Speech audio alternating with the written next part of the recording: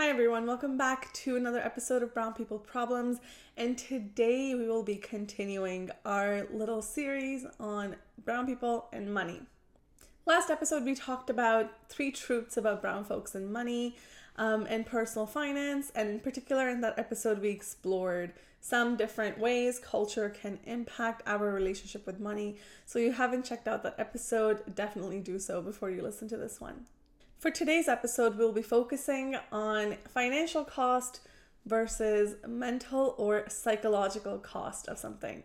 Now, this is a topic that has been really close to my heart for some time, and really wanted to unpack today how so many of us can sacrifice our mental well-being for the favor of our financial well-being. Now, if you're listening and you identify as an immigrant yourself, or as a child of immigrant, or as a person of color who maybe doesn't come from a lot of financial means, I want you to take a pause here and just reflect on this concept of financial cost versus psychological cost, and how this has shown up in your family of origin, how this continues to show up for you in your life today. And in particular, what have been the times in your life when you or those around you have sacrificed convenience or their mental health or their emotional well-being and favored saving money in that circumstance, or favored the financial cost of something. Now, the scene that really comes to mind for me is, for those of you listening, if you're familiar with this internet comedian Just Rain, there's an episode he does, I think it's called Brown Parents and Money, and there's a scene where the mom and dad are, just rifling through coupons and sales, through coupons to try and find the best deal on something. And I thought, he has such a way of capturing the reality of immigrant families so well, but that in particular I thought really hit a chord with so many of us. And not that there's anything wrong with parents being frugal or trying to find deals where they can, but that is a visual that really came up for me with this episode. So definitely take a moment and reflect on what has the focus been like in your family of origin, in your life now, around financial cost versus psychological cost. And for those of you who are unclear perhaps on that definition, let's break this down for a moment. So financial cost is very obvious what it sounds like it is a monetary cost of something. So $5, $10, $20, that's the financial cost of something. Mental cost or psychological cost is a little bit different. So mental cost is the effort, time, energy, internal resources required to purchase something. In economics, they define mental cost as a way to measure the stress of having to think about a transaction. So you can count mental cost as also being part of just planning for a certain transaction. So that is monetary cost, financial cost versus psychological or mental cost of something. So say for a moment that you need a new sweater and you go shopping for this sweater. Well, you know what? It's summer in Canada, so let's make it a little bit more relevant. Let's say you need a new dress or a new shirt and you go shopping. Now, you prioritize shopping for the best price. The mental cost in this example is the time, effort, energy that it's going to require for you to go from place to place to place, store to store to store, to find that perfectly priced sweater, instead of buying the one that you already found at shop number 2 and you like it and it feels good, right? I don't know if anyone has ever done this, but there was a time when, I would like something at a store and I would pull it out of the rack that it was on and find another really unused rack to hide it on, so I could go shopping for a better price and then come back And if I couldn't find anything better, come back and purchase that. So that's an example that really comes to mind for me. This need for us to maybe perhaps keep looking for something better and better and better instead of just purchasing what has felt good enough. Another example of this could be tracking down a promo code or a coupon to save a few bucks. In that circumstance, you may be wanting to pay like a higher mental cost for the exchange of low material cost. These are some of the smaller everyday examples, but a bigger, more impactful example can be reluctance to leave a toxic home because you don't have enough saved up, or you don't have as much as you'd like have saved up to move out, or you're settling for a smaller place, even though you can afford a bigger place, but you're settling for a smaller place, even though it doesn't really speak to you or bring you joy because you don't want to spend more. And so in these circumstances, some are big, some are small, we end up making decisions that favor finances over convenience and mental well-being quite a lot. Now let's talk about some stats from the Money and Mental Health Policy Institute. So some stats show us that about 46% of people with debt also have a mental health diagnosis, and 86% of these people say that their debt makes their mental health issues worse. Now, there's certainly a relationship between our mental health, our stress, and our financial health. Often we will sacrifice our mental health, I'll stay in the smaller apartment because I don't want to spend so much on, say, something that's slightly bigger. Or I'll continue to stay with my parents, even though it is terrible for my mental health. But because I don't have saved up as much as I would like, or I'm valuing my financial health over my mental health. So these two are certainly related. And I think one thing that I have learned in my, sort of research and my relationship with money over time is that we cannot have good financial health without good emotional health. So let's talk about how these two are related. Now, when we're struggling with stress or mental health, it definitely makes it harder for us to earn. So it might make it difficult to show up at work. It might make it difficult to engage at your job. It might make you more likely to make errors that you wouldn't usually make, right? Thereby affecting the quality of your work. When we're struggling with stress and mental health, it also affects our ability, of course, to manage money. It impacts our spending. It impacts our ability to ask for help. So let's take a look. Let's break this down for a moment. Managing money.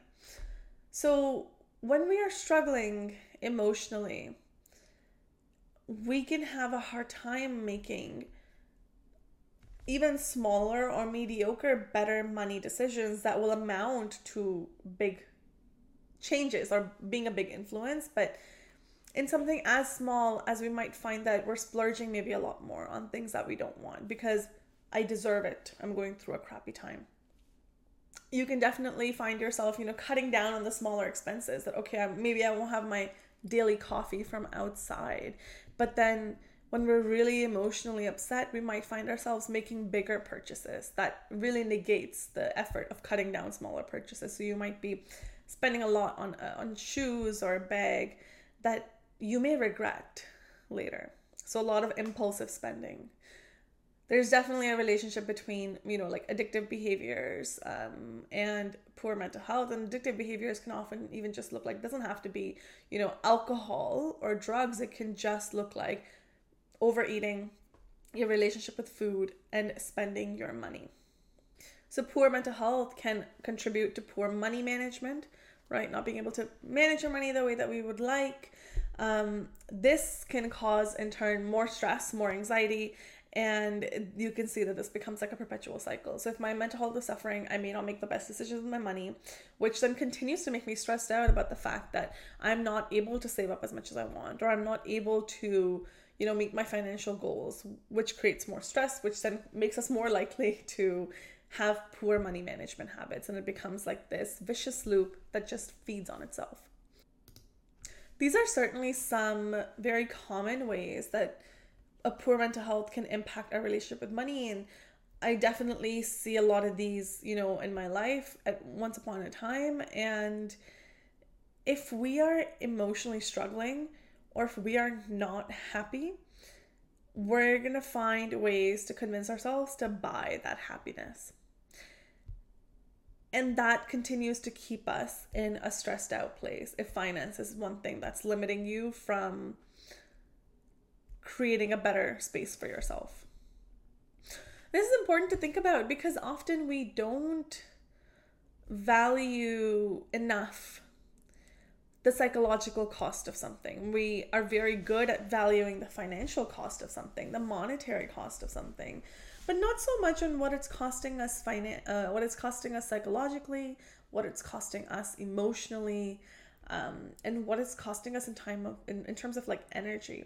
So another example that comes to mind for me is driving around from grocery store to grocery store to look for the best prices on something. And while the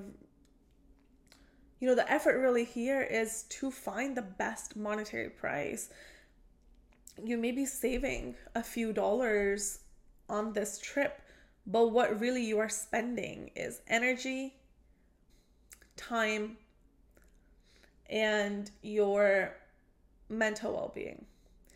And like money, time and energy on a daily basis are very finite. These are not infinite resources. And I think, and perhaps maybe that's where the disconnect is, that we assume that we have infinite energy and infinite emotional resilience. And so we're very good and we're very easy to spend it.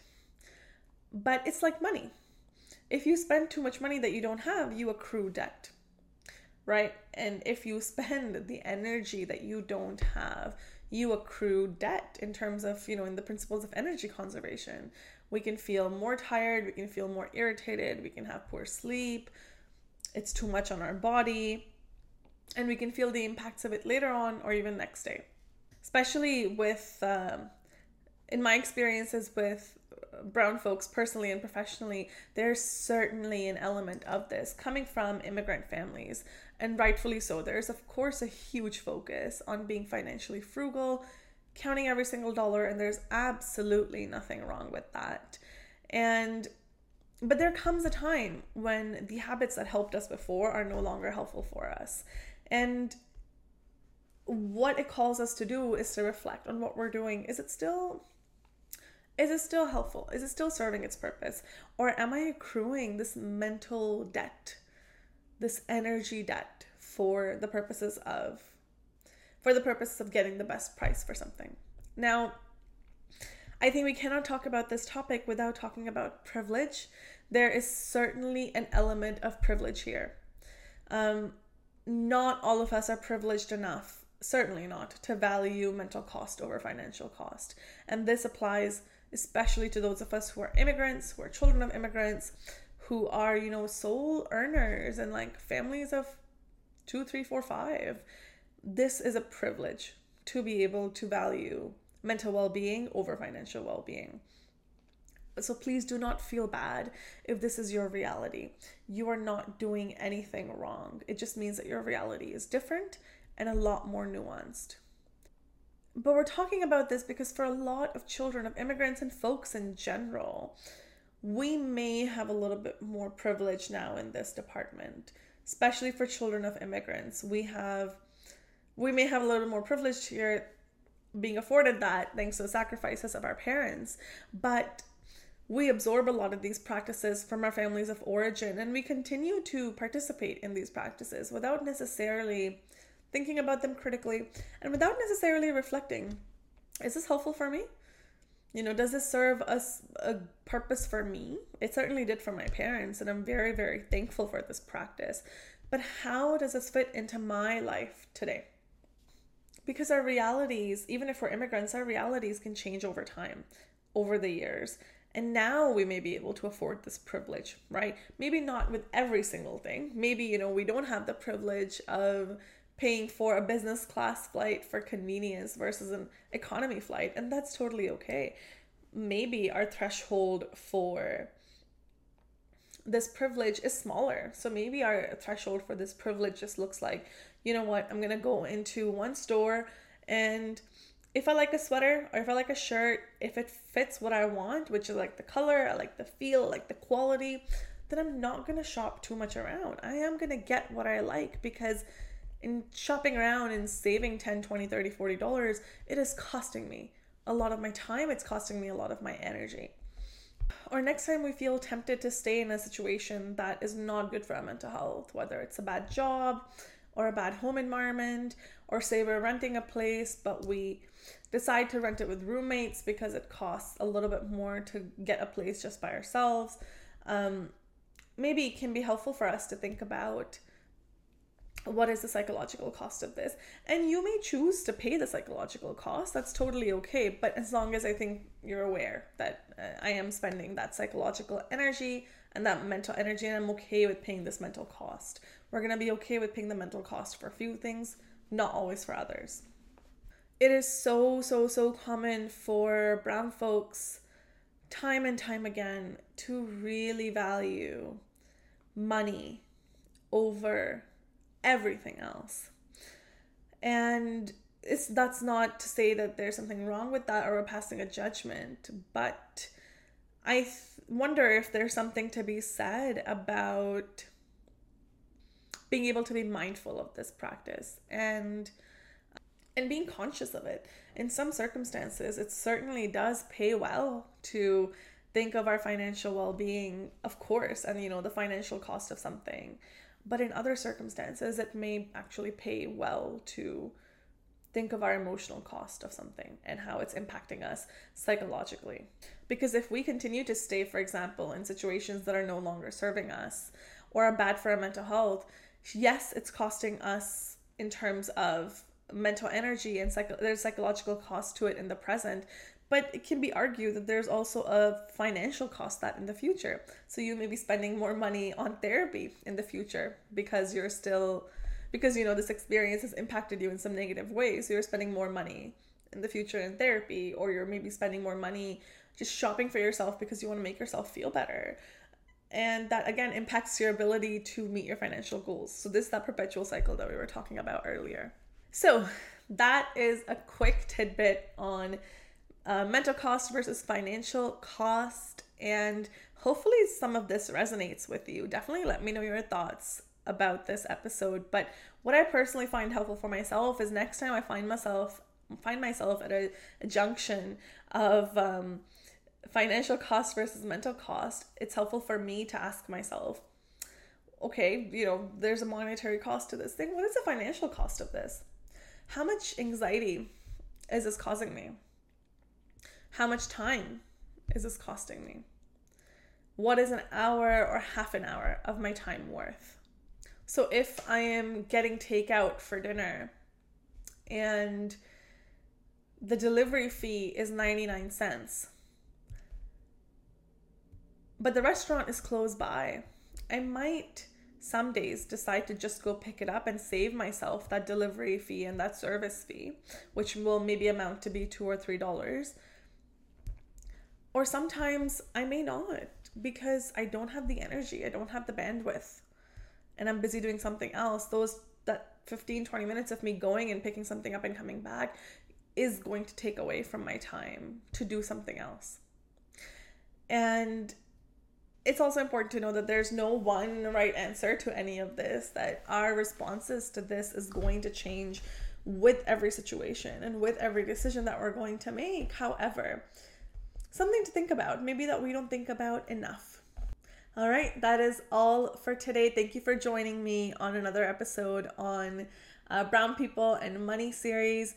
I will have linked down below the statistics from Money and Mental Health Policy Institute for those who are curious about looking into this a little bit more. And I'll see you in my next episode. If you haven't listened to last week's episode on how culture impacts your beliefs about money, definitely do that next. Thank you for being here, and stay tuned for our disclaimer. The guest and the host at Brown People Problems do not offer individualized therapeutic or medical advice, and our conversations should not be interpreted as such. This podcast is not a replacement for therapy. This podcast exists for educational purposes only. Please consider your circumstances and engage with the content mindfully.